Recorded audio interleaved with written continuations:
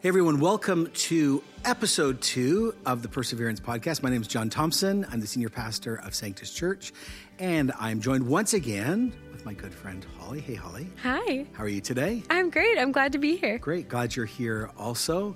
We had a good time with episode 1. We did. Through basically the foundation of why we do what we do as a local church and how it's way beyond our local church. Yeah. You could almost call it the bias behind our philosophy of ministry. Yeah. And anyway, glad to do that. Today, different conversation. It is a different conversation. And I was a little, I don't know if I'd say nervous is the right word for this one, but I find that in Christian podcast world, which is good, great, terrible, and awful, depending on where you're at, I find a lot of Christian leadership podcasts talk about what we're going to talk about today. Like it's sort of the, we're going to do this again. Yeah. But not saying, we have something unique. It's not like that. But I think our conversation today is going to be very significant to a lot of listeners if they choose to listen to the whole podcast, which I realize not everyone does. And you might want to move it from 2-speed down to normal speed. Just calling you out John there. just talks on 2-speed I anyway. talk on 2 speeds, exactly. So come on now. You have to put him down to like 0.5 just to get like what a regular person talks like. You're so right. We've worked together for a while. But yeah, we're going to talk today about mission and vision and cultural vision. Yeah. And I know that everyone talks about this. The thing that I think is missing in so many of those really good podcasts and talks is actually a long-term perspective in one environment. Mm-hmm. But deeper than that, what's the role of the Holy Spirit in all of this versus just straight sort of like CEO, corporate. Good ideas and good structures and all of the things that make logical sense. Right. And again, not anti-logic here and believe in all this stuff, but also really concerned, especially in the Western Church, of some stuff that is missing. So Hollie and I are going to have a conversation today about mission and vision specifically, about our run here. I think there's a lot we have to offer. But then also out of last time's episode, how our bias towards understanding Jesus affects this process. Totally. Yeah. So. And I'm in a unique position here because you are the visionary for our church. Yeah. You are the senior pastor who is giving vision. And by being a pastor, serving on your staff, like I am the one to receive vision. So it's interesting. And I'm steeped in this as we're talking through it in our local context. But I do think it's a bigger conversation of, how do you take this and put it in your context too? But you have just celebrated 25 years in one context at Sanctus. Yeah. Wasn't called Sanctus when you got here. No, it was not. And we have a lot of church history just in our church. So why don't you walk us through kind of just a short history lesson of Sanctus and just mostly with your position and role. Yeah. So interesting. I joined this church when I was in senior high. So, crazy. So I've actually been in this church 33 years. Wow. Give or take. So I think I came here when I was 14. Just a really cool middle schooler. Yeah. Well, I was not cool. Trust me. Not even in the vocab. But I've been on staff for 25 years. I joined unexpectedly as the youth pastor. The youth ministry grew to include like young adults, college and careers as it used to be called. Right. Junior CNC. high. Yeah, CNC. Junior high exploded. First major run, senior high, even pre-adolescent stuff like grade 5 and 6 is moving that out of children's ministry historically, like all of that. Then unexpectedly at 30 years old became the senior pastor of a church of just around 1,000. Unexpected seems to be the theme here. Yeah, there's a lot of expected, unexpected sovereign stuff we'll talk about. And I've been in this role with varying shapes and sizes since 2005. Crazy. Yes, it is crazy. Wow. And so through where your role is now, you talk a lot about these two buzzwords that we talk about a lot at Sanctus. Yeah. Prompting and planning. And that seems to be kind of the DNA that, is the birthplace for a lot of what we do at our church is that prompting piece and that planning piece. And so why don't you talk us through that? Yeah. So if you didn't hear episode 1, you need to go back and listen to that, unless, of course, you've read Convergence or listened to some of our sermons, because the buzzword or the phrase, like you said, prompting and planning, is absolutely epicenter to what we are. So basically, here's our position. Jesus did nothing except what the Father told him to do, which begins to model this understanding that Jesus was a permission-based ministry person. Yeah. And so to use an Old Testament phrase, I need to go inquire of the Lord is an old way of saying it. We went, oh my goodness, in all our structure and in our size, and we're trying to do all these good things for the kingdom. We should actually systematically inquire of the Lord to see if he'd speak. Yeah. And that's the prompting piece, which absolutely is dependent on, first of all, believing God still speaks. Yeah. Second of all, it's based on spiritual disciplines, silence, solitude, communal discernment, right? All that stuff. Yeah. It's also based on spiritual gifts. Yeah. All that stuff we talked about in episode 1. And so the idea is to rhythmically ask the Lord, are you saying anything? And this is critical. And we'll talk about this in a little bit more. Uniquely to our church. Yeah. And if he does speak, which by the way, he doesn't always speak because he's not a genie. And that's what I always get nervous when pastors saying God is always speaking, God is always speaking, we're not listening. Yes, that's true on one level with the scriptures. It's not on demand. He is not on demand. That is an awesome way of saying that.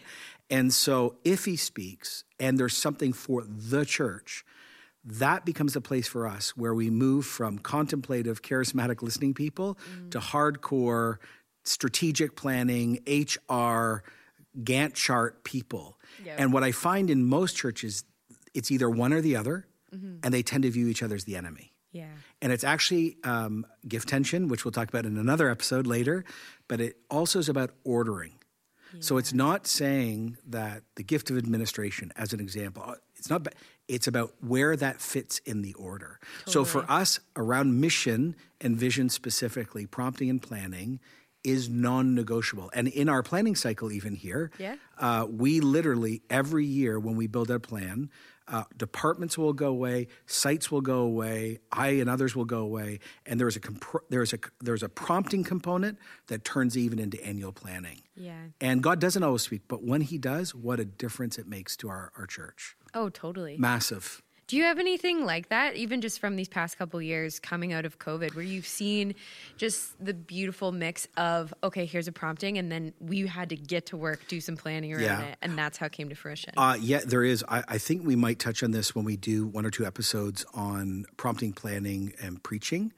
But like I found it so wild that, so I sat before the Lord, and there's a whole how we discern, some of you are like, what's going on with this podcast? Just it's going to work out in time. We'll talk about, our guardrails and accountabilities and all that. Totally. But just before the pandemic, I went before the Lord and asked, do you want to say anything to the church?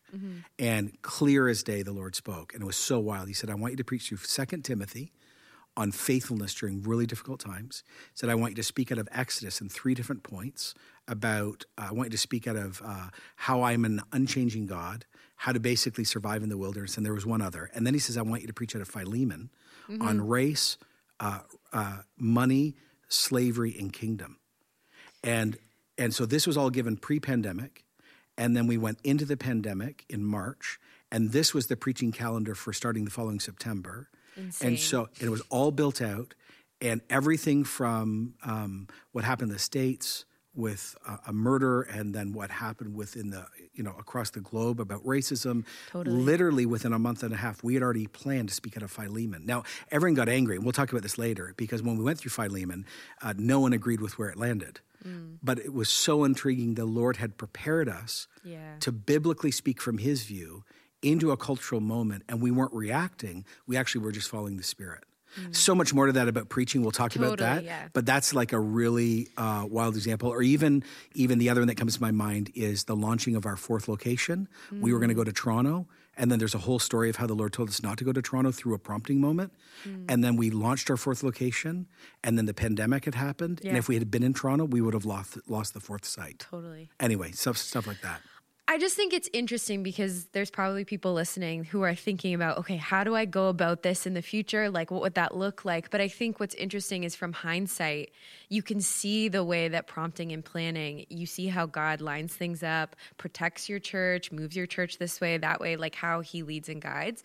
So I think it is it is really interesting. But I know that out of prompting and planning, you've introduced these two ideas that are common script, again, for our community, and that is common faithfulness and unique assignment. So can you get into that for us? 1,000,000%. Let's go. I love this. And this was born out of a lot of thinking and on-the-ground experience, well preaching and leading. Yeah. And you know, you do ministry with me, so you know there are certain things that I always bang drums on, and one of them is expectations. Like if you overpromise or underpromise, it's just death. Yeah. So it's like Goldilocks. What's too hot? What's too cold? What's right in the middle? And we don't always get this right as leaders. But let me slow down and work this through. Most churches around the world believe basically there's one way to do church, and I label it common faithfulness. And actually, it's really good and needed, and everyone does need to do it. So common faithfulness to me is made up of two components. It's based out of Acts chapter 2, and there's a ton of pastors listening to this. So you've preached Acts 2:42 through 47, sort of the blueprint. And we say here all the time, it doesn't matter the size, the denomination, bells and smells, speaking in tongues, hymns, big, small, mega church, house church. The components that you find in Acts chapter 2 are non-negotiable to a church. Yeah. So, we say this all the time, like teaching, community, communion, prayer, the presence of God, giving, loving the poor, large gathering, small gathering, baptism, evangelism. Got to do that thing. The other one is rooted in Matthew 28, where Jesus says, at the end of his earthly ministry, where he says, you go into all nations, making disciples of all ethnic groups, baptizing them in the name of the Father, Son, and the Holy Spirit, teaching them everything I've taught you. I'll be with you to the very end of the age. So common faithfulness is a combination of Acts chapter 2 and Matthew 28. And you got to do those things. Yeah. And they're going to look very different in different churches, but those things have to exist. And those are awesome. They're blessed by God, and they're right, and they'll be rewarded on Judgment Day. Yeah. Great. The question I started asking was, is there anything beyond common faithfulness? And most people go, nope. And I'm like, no, I totally disagree. And the reason why is because all through the scriptures, you basically start seeing God speak to leaders. And so let me put it like this, and we'll unpack this a little bit later. Attach common faithfulness with the word mission, and attach unique assignment with the word vision. We'll get that in a second, but let me just keep unpacking this. So a unique assignment is, does the Holy Spirit, through Christ, give us the will of the Father situationally for a church or a movement for a season?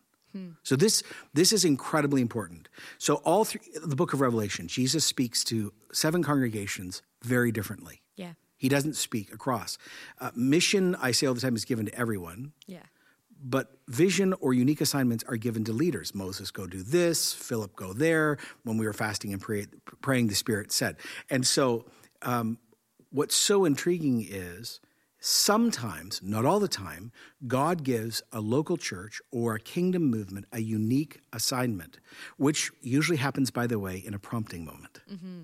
And so if the Lord speaks, that becomes the inception point, right, for a dynamic vision for a period of time.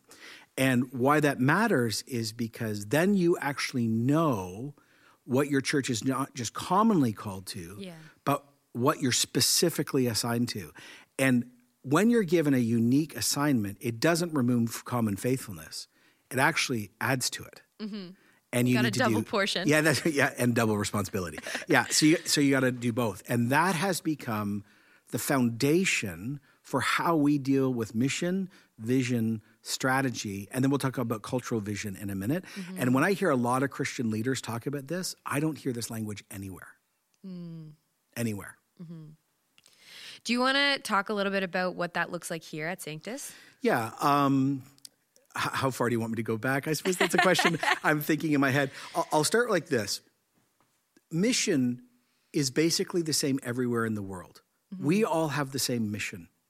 So whether I go to a Baptist church down the street or a Pentecostal church or a high Anglican church, if they're orthodox and faithful and love the scriptures and creedal in the truest sense of the word, then we all have to, ours is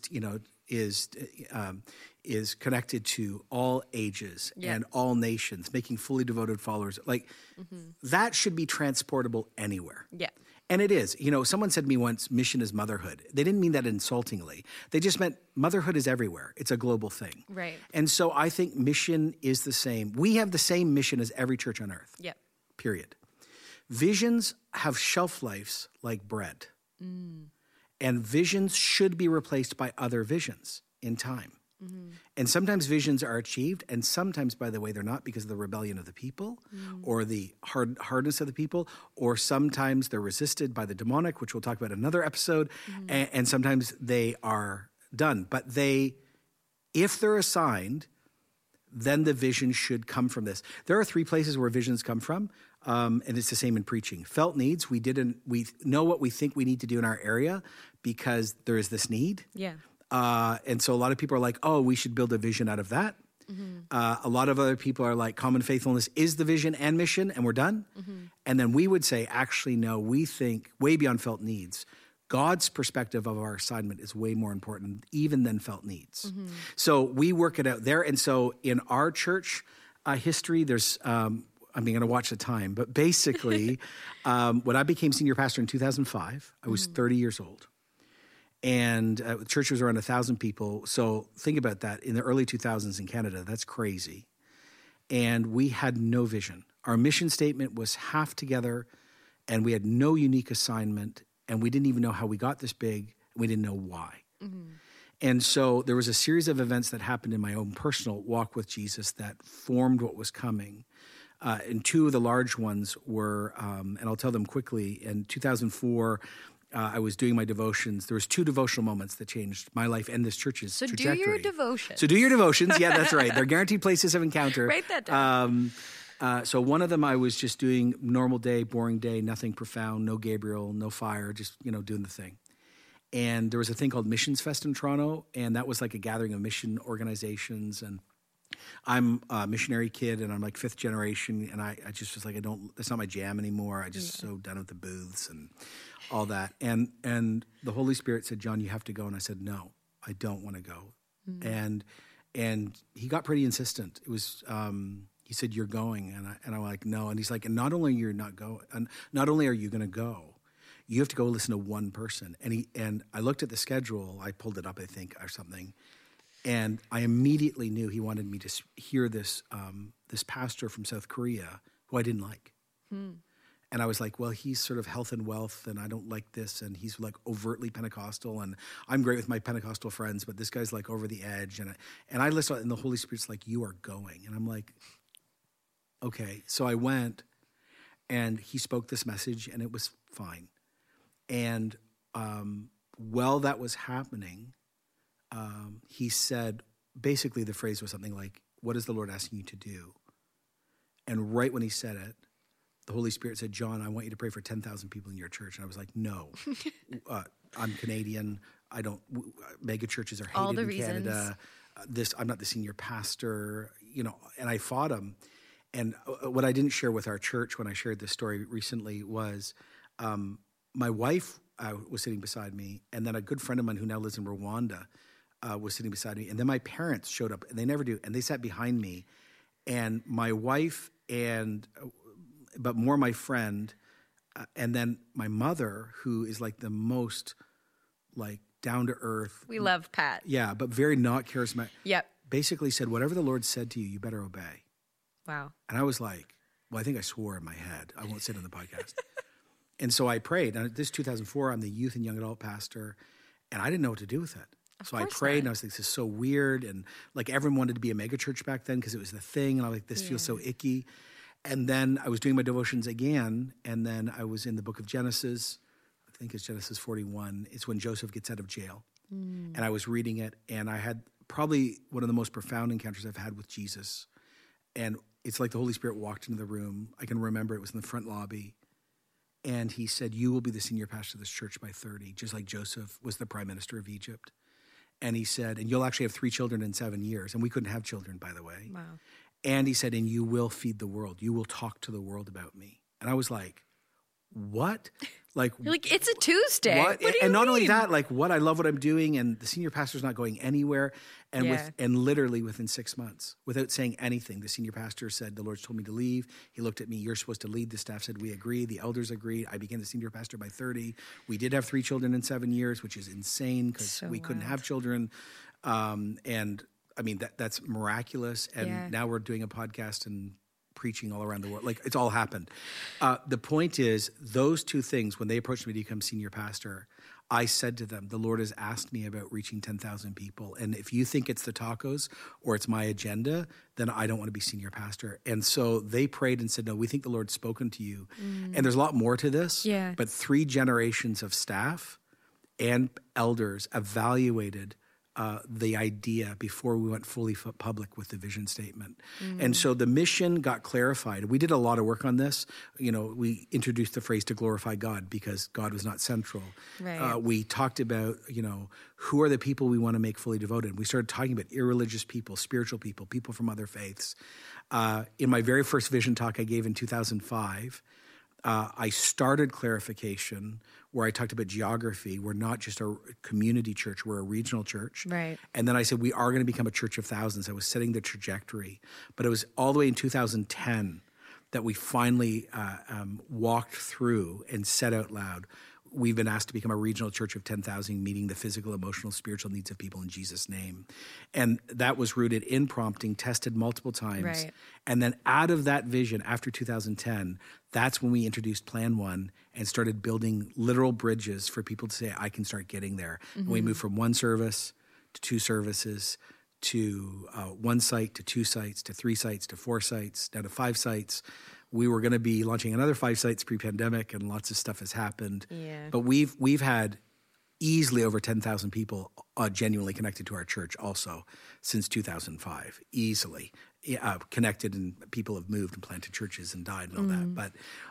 But like an incredible story. But it started in prompting. So we are very clear about mission, and we're very clear about vision. And we're clear where it came from and how it was tested. And what we should do, I should just say this, Hollie, is we will attach on this podcast the sermon I gave that outlines this in depth. Totally. So you can go hear the whole story. Because we're just talking about mission and vision uniquely here. Yeah, totally. You know, you've mentioned that God calls us to common faithfulness and unique calling. And I know for our church, our unique calling is that vision of the 10,000. And I know that when that was released out into the world, people had lots of different opinions about it. And it's scary launching vision out into the world. But we also have this unique calling culturally for our vision as well. And so I just was wondering if you could jump into that for us. Yeah, so it's interesting how things evolve. And if people listen to the sermon that we'll attach, they can hear this, where mission got clarified and realized it was common to everyone. And then we started introducing the idea of prompting and planning to our church, which was foreign. And then started introducing gifts and disciplines, which were foreign. And then suddenly how that actually coalesced around how we were given vision, keeping and acting like Jesus, getting permission, which then led to planning. And so there was like this 2005 moment. Then there was this 2010 moment. So you think about the years of this, right? And then there was a 2015 moment. Where not only was vision clear, Plan 1 had happened, we had all these things, but the other question that I kept wrestling with was what I'll call cultural vision. Yeah. So let me break it down like this. Mission is assigned to everyone. Vision is actually where you think the Lord is taking you. It's God's decision of what the ark is going to look like, or what the promised land is. And you know this as a site pastor, and you've had other roles here. One of the things that's amazing about having a clear endpoint is, and makes life very difficult too, is it allows you to say a lot more no's than yeses. Yeah. And it also helps staff evaluate if the thing they want to do is going towards that thing. Right. So that's really helpful. It also undoes civil war. And so I'll just stop here, and then I'll talk about cultural vision. When you're clear about your mission and then your vision, if the Lord gives you one, then people choose to opt in or out. Right. And a lot of people opted out. A lot of people opted out when the mission was clarified. Right. A lot of people opted out when the vision was stated. And then a lot more people left when the vision was implemented. A lot of people loved the idea of the vision, but when they saw the cost and what would have to be sacrificed to get to the vision, they're like, I'm out.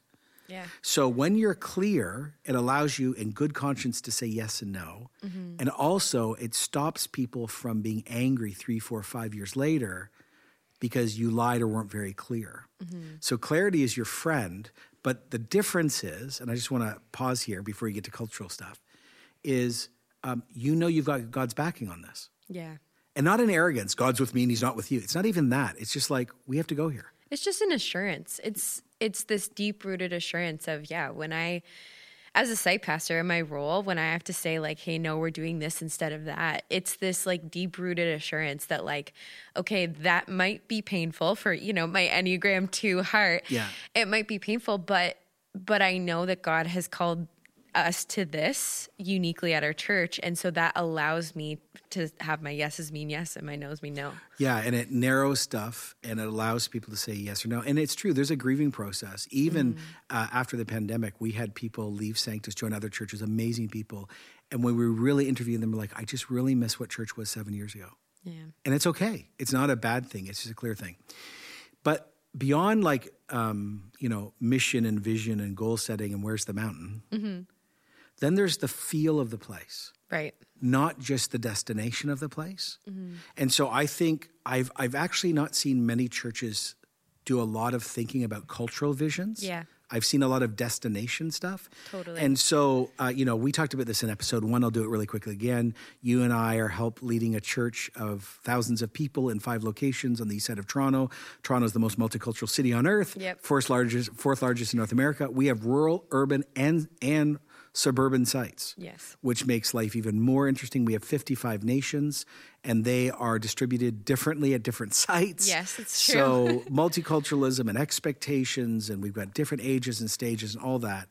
And so one of the questions we asked was, from Scripture, what do we want to look like and feel like as we move towards the destination? Yeah. And there was some prayer to this too, actually. But the thing we really landed on was Acts 13. And Acts 13, to me, is one of the best cultural descriptions of a local church that actually summarizes, by the way, everything we love in this church. And what we feel we're called to. And actually, I would say this almost bleeds into common faithfulness, a lot of it. So I'm just going to take a moment to read it. Acts 13:1. At the church at Antioch, there were prophets and teachers, Barnabas, Simon called Niger, Lucius of Cyrene, Manaen, who had been brought up with Herod the Tetrarch, and Saul. And I always, when I preach this, I say, you got to like pause in the list. Some preachers know where I'm going with this. They're like, yeah, I've done this. Because, Saul and Barnabas, who Saul was murdering Christians and now is a leader with Barnabas, but then you got Simon called Niger. That's a Latin name because of his skin color, so he's African in origin. Lucius is a common Roman name, but he's from Cyrene, so he's actually North African. He's probably from modern-day Libya. Manaen, who was the foster brother of Herod, that's the Herod from the Christmas story, who tells the wise men, go find Jesus, because I'm going to kill the kids. Diverse is an understatement. Yeah, he's the same guy who cuts John the Baptist's head off, with all the weird sexual drunk stuff. Like, that's the church leadership. Yeah. And you're just like, you want to see the revolutionary power. And Antioch, by the way, is very much like Toronto. Very multicultural, cosmopolitan. And by the way, if you're listening in a small rural environment in Canada or the States or England, you're like, I can't relate to this. Actually, you can because of the internet. You might not experience this on the ground, but you're connected globally to this. Yeah. So it's true. So you got all these people being together, but then it's Acts 13:2. So while they were worshiping the Lord and fasting, the Holy Spirit spoke, prompting. Set apart Barnabas and Saul for the work I've called them. So first of all, I always say this, when you do the exegetical work here, worshiping has a really strong punch. It's a term that's almost exclusively used in the Greek version of the Old Testament, the LXX, the Septuagint, for priests doing work in the Jewish temple. So what's so wild and revolutionary is it's actually saying Christians who are Jews and non-Jews, who used to be enemies, who are now literally just praying and singing and worshiping using spiritual gifts like teaching and prophecy, suddenly are priests in the new temple. Anyway, that's a whole other sermon, but really epic. And what's wild is in this moment of fasting and praying, so notice this, in a place where spiritual disciplines are being used to listen, and spiritual gifts are being used to hear and speak, in that moment, the Holy Spirit says, I'm going to tell you the will of Jesus, the Lord of the church. And this is, I want your 2 best leaders, your two most anointed leaders to leave this epic church. And by the way, we do a lot of work with this. Paul is like probably the best example, theologian, visionary, church planting, all the things. And Barnabas is like uber pastor, encourager, teacher. So I'm going to take your best leader, strategist, theologian, and your best shepherd, encouraging teacher. I'm going to remove both of them at once. That makes no strategic, logical sense if you approach mission and vision and strategy from a human perspective. Exactly. So they leave, and again, this is just this incredible thing. And this is what we basically said to our church. And we preach it all the time. I'm going to read it. I said, Antioch is our archetype or our flavor, what we call our cultural vision. Strong teaching, a place of influence for the kingdom in its own region and beyond, spiritual disciplines, mutual submission, strong leadership, growing in cultural diversity, all the spiritual gifts at the center of serving, sensitivity to the Spirit's leading, prompting, planning, the staying and going of leaders as the Spirit moves. This is the type of church God is calling us to be. This is our God-given, we say, flavor, rooted in God the Father's calling, the work of Jesus, and the power of the Holy Spirit. So the way we talk about this in public and then also behind the scenes is our mission is clear. Yeah. To glorify God by enabling people of all ages and nations to become fully devoted followers of Jesus. That's why we exist. Our specific assignment, our vision, is to become a regional church, but it's now a missional church. There's a reason why we've changed that, of 10,000, meeting the physical, emotional, and spiritual needs of people in Jesus' name. And then our cultural vision that allows us to evaluate how we're dealing with staffing and gifts and listening and the coming and going of leaders is rooted in Acts 13. Those become the three poles that define how we function as a church. And notice two of them are rooted out of prompting. One of them is rooted in common faithfulness. And it affects everything we do. So for everyone who's listening today, everyone who's trying to digest this right now, we see in Antioch, we see a prompting that doesn't make sense. Right. Why would you send your two best leaders? If the church is thriving, why would you send them out? Almost revival-like Antioch, And then we have your own personal experience of, I don't want to go. I don't want to hear this. Okay, 10,000. What do you mean? Like vision that doesn't make sense the first time it's uttered. Yeah. For everyone who's listening and who's either like at the beginning of this process and is going to be like, okay, I want the prompting part before I get to the planning, so I'm going to start to implement that. Or someone who's just had a prompting that they're scared of or doesn't make sense. Like, how do you speak to that? How do you make that make sense? And what do you do in that moment? Yeah. So we talked about in episode 1 a few things. So I'm going to bring it back. Number 1, common scripting is incredibly important for your church organization or whatever you lead. So you have to have language around common faithfulness and unique assignment. If that doesn't even exist, you're already going to speak Greek to someone who speaks Latin. You're already going to have trouble. Number 2, just because you heard something doesn't mean it's from the Lord. So let's just we always have a joke here. Is it God? Is it Satan? Is it, I watch too much Netflix and it's in my head, or is it the tacos or butter chicken from last night? Fill in your favorite food, hummus, whatever. So we don't always say, oh my gosh, I heard something. It's got to be from the Lord. Right. We have seen so many craziness. And by the way, if you take time to read our material, if you go back and listen to the sermon, you'll see how it's tested again and again. Yeah, I think that testing piece is a huge part of the conversation. Huge. How the elders prayed with me, how people evaluated my own motives. Is this John just wanting a large church? And by the way, it wasn't. Even how the gifts too, like gift of faith. Like I feel like you talk about that. I don't have the gift of faith, which is what? I do not have the gift of faith. And by the way, the gift of faith isn't I always say this about the spiritual gift of, we all have faith, salvific faith. We're called to grow in faith, which is a different form of faith. But we do not have all the spiritual gift of faith. The spiritual gift of faith, they're like oxygen bringers in the room, and they're just like, God can do anything. They have no problem with the idea of God doing anything. And everyone's like, here's the Gantt charts, and here's this. And they're like, God can do anything. But it's not just God can do anything. They know out of the 10 things, God's going to do that thing. Yeah. And what's interesting, during one part of the journey for me, my wife has the gift of faith. And the former guy who led with me before Sam, who's here now, was with me. He had the gift of faith. So the Lord tells me this is tested. We publicly say it. I'm terrified. All these people are angry at me. I'm scared. You know, I have attachment issues, which we'll talk about in another thing. So I'm already upset and angry and sad. And my wife is like, well, did God say it or not? I'm like, yes. She's like, well, then do the dishes because he's going to do it. Praise the Lord. I'm like, no gift of mercy in my house, by the way. Just want to say that. And so it has to be tested. And so if you think you have a prompting, you have to start asking, does it contradict Scripture? Yeah. Who, in what community are you testing this? Do you have people in your life who can speak real truth into your life, even though it's difficult? If you think God spoke to you and there is no one else agreeing with you, I'd have lots of red flags. Yeah. But this has been done. And this is, by the way, why we're doing this podcast in this environment. We've been working this out since 2005. Right. And there are multiple iterations, but the same core. Yeah. And it's been tested again and again. But if the Lord has spoken, don't be afraid.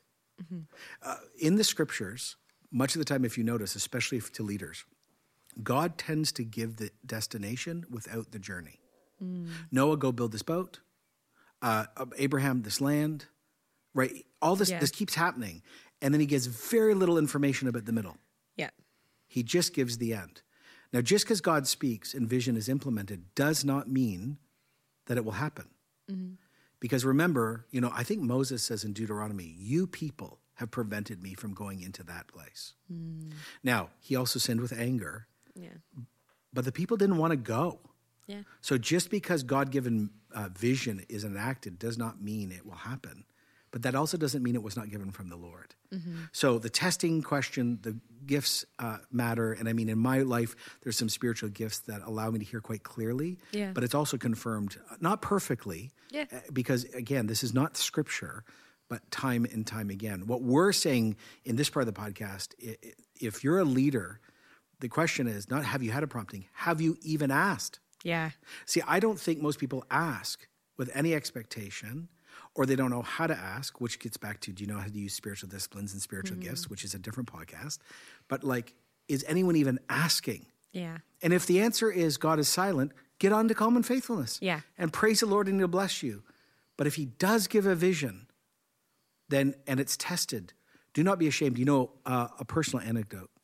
I was terrified to say the word 10,000 in a Canadian context for a long time. And I was in Aruba on vacation with my family.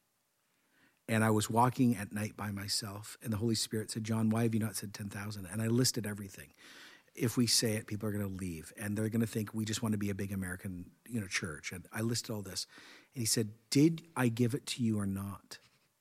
And I said, yes. I said, Lord, I still don't know, honestly, if this is the fish tacos or not. And I don't trust myself. So I said to him, I need to see one other leader that actually put a number in a vision statement. Yeah. So what I tend to do on vacation is I read biographies. As one does. Yes. Well, okay. We won't talk. Yeah. I read a ton of biographies. And that year I was reading Spurgeon's biography. And then I was reading a biography on Rick Warren. So, okay. Interestingly enough, I think it was Spurgeon who sent Rick Warren's grandfather to the United States. So there's a little connection, weird. And no matter your views on Spurgeon or Rick Warren, fine. Interestingly, so the next day after that prayer, in that prayer time, I opened up the next chapter, and it was at the inception point of Saddleback. And I know there's a lot of controversy right now about Saddleback. Right. Just don't tune me out, please. Just tune in, please. And he just basically said, oh, the Lord has asked us to plant in Southern California, in Orange County, and he inserted a number in his vision statement. And it was 12 hours later. Wow. And I was like, oh my goodness. And then I remember getting online. The internet was terrible, trying to find if that was still there. And it was still there. And I was like, oh, well, I was like, wow. Crap. Now, so I came back and that's when we publicly talked about it. Wow. Yeah. That's wild. Yeah, it's a good way of saying it. Yeah. Yeah, no, I think there's always just that fear around vision, but I think that it is interesting kind of tying back to our spiritual gifts conversation and how the Lord surrounded you with people who have the gift of faith, and even too what our staff team spiritual gifts are, like the people who are on our senior leadership team, the people who you're testing these promptings with, having different gift mix, and how that really does just kind of it really gets through, is this my agenda? Is this my own personal preference? Is this the tacos from last night? Like, it helps distill it down and then it gives you confidence in it. Well, I think, and that's probably a good place to transition as we near the end. Confidence. So we have confidence that common faithfulness, God will always honor. And that's great. Yeah. And so, there's a lot of people who are like, I lead a church of 50, 70 people. Am I being faithful? Yes. Big churches are not more spiritual than small churches. Actually, in this moment, I think people prefer small churches to big churches. It depends on the moment. Here's what I just want to say about this, though.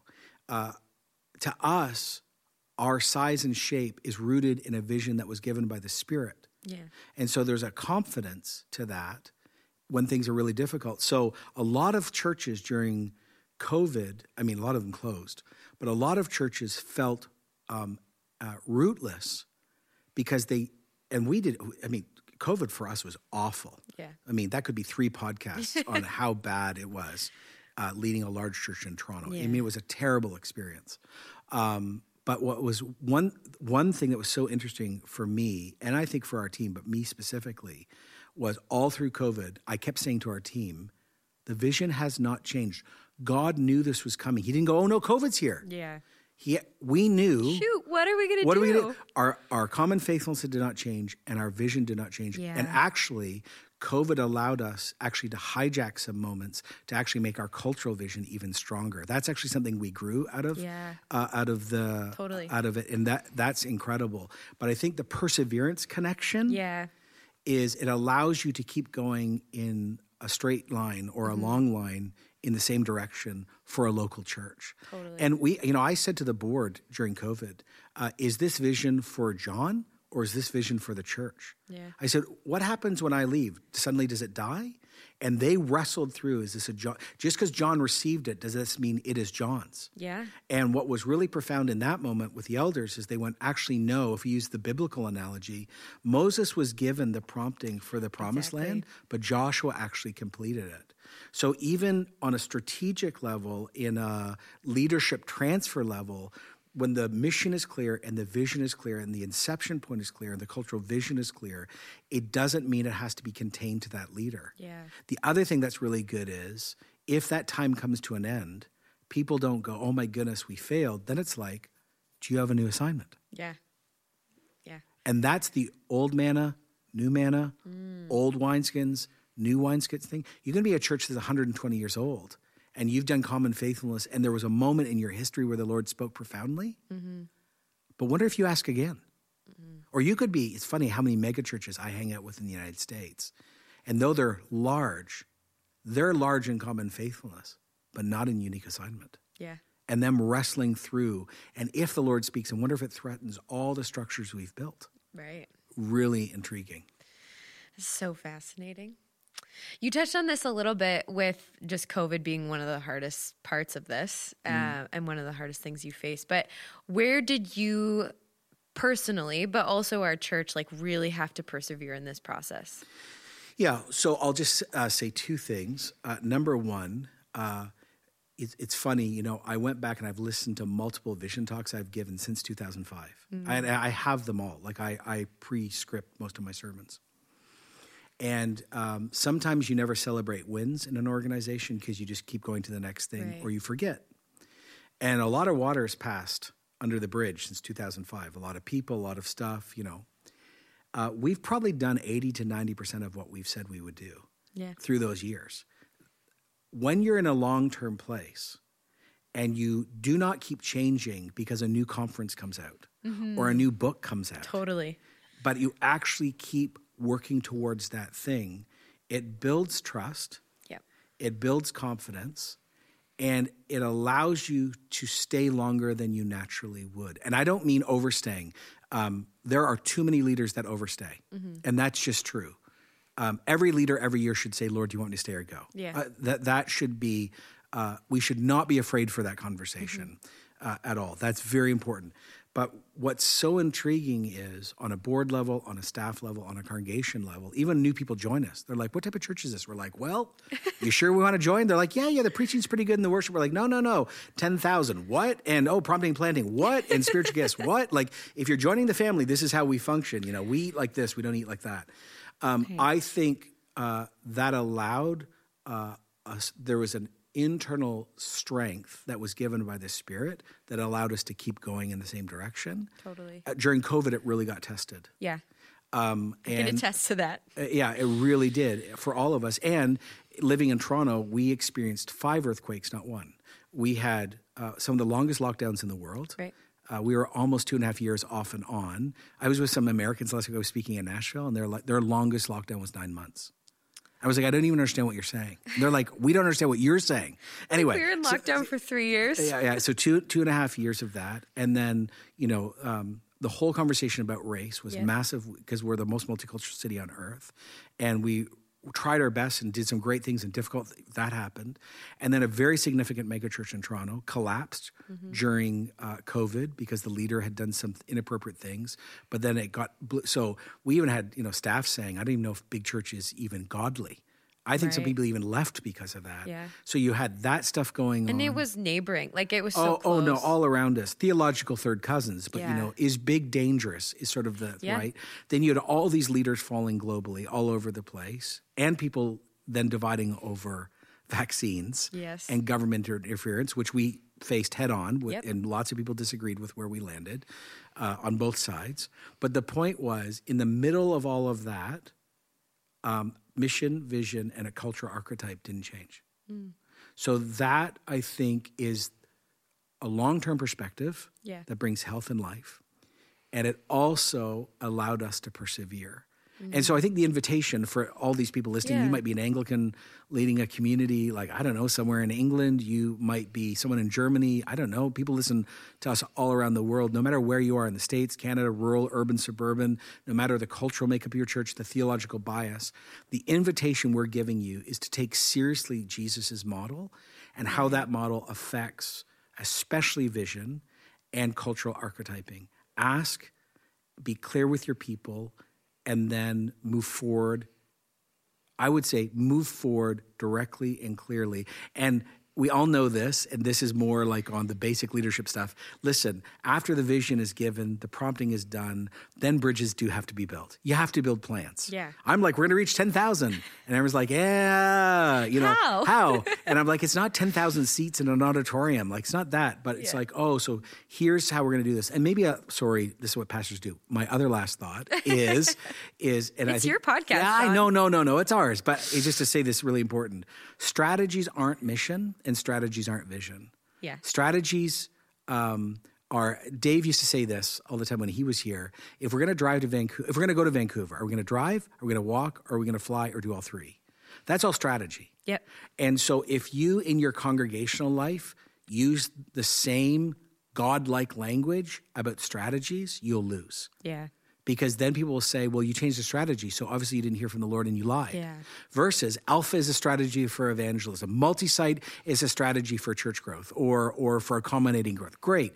Those can change at any time. Totally. So mission is global and never changes. Visions are bred. They have shelf life. Cultural archetypes have cultural overtones, but they need to be biblically rooted. And strategies are up for grabs every single year. If you can help your people know that and be clear about that, there'll be a lot more unity. That doesn't mean everyone's going to come along for the ride. Lots are going to leave, but at least you are clear. That's probably a good way to I think that's a great way to end. Awesome. We want to thank you for listening in today or watching somewhere around the world to the Perseverance Podcast. Again, we'd love you to like this, link into this, to share this with others. We always say if you want to check out our stuff at sanctuschurch.com, also johnthompsonresources.com.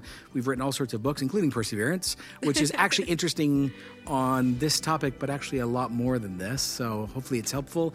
And we look forward to talking again as we get into interesting other stuff where our discipleship model is based on guaranteed encounter and not classes, which Ange and I are going to have a great conversation because we both grew up in a Baptistic context. That's amazing. So we're going to have that chat next. Thanks, everyone. We'll see you during the next episode. Bye.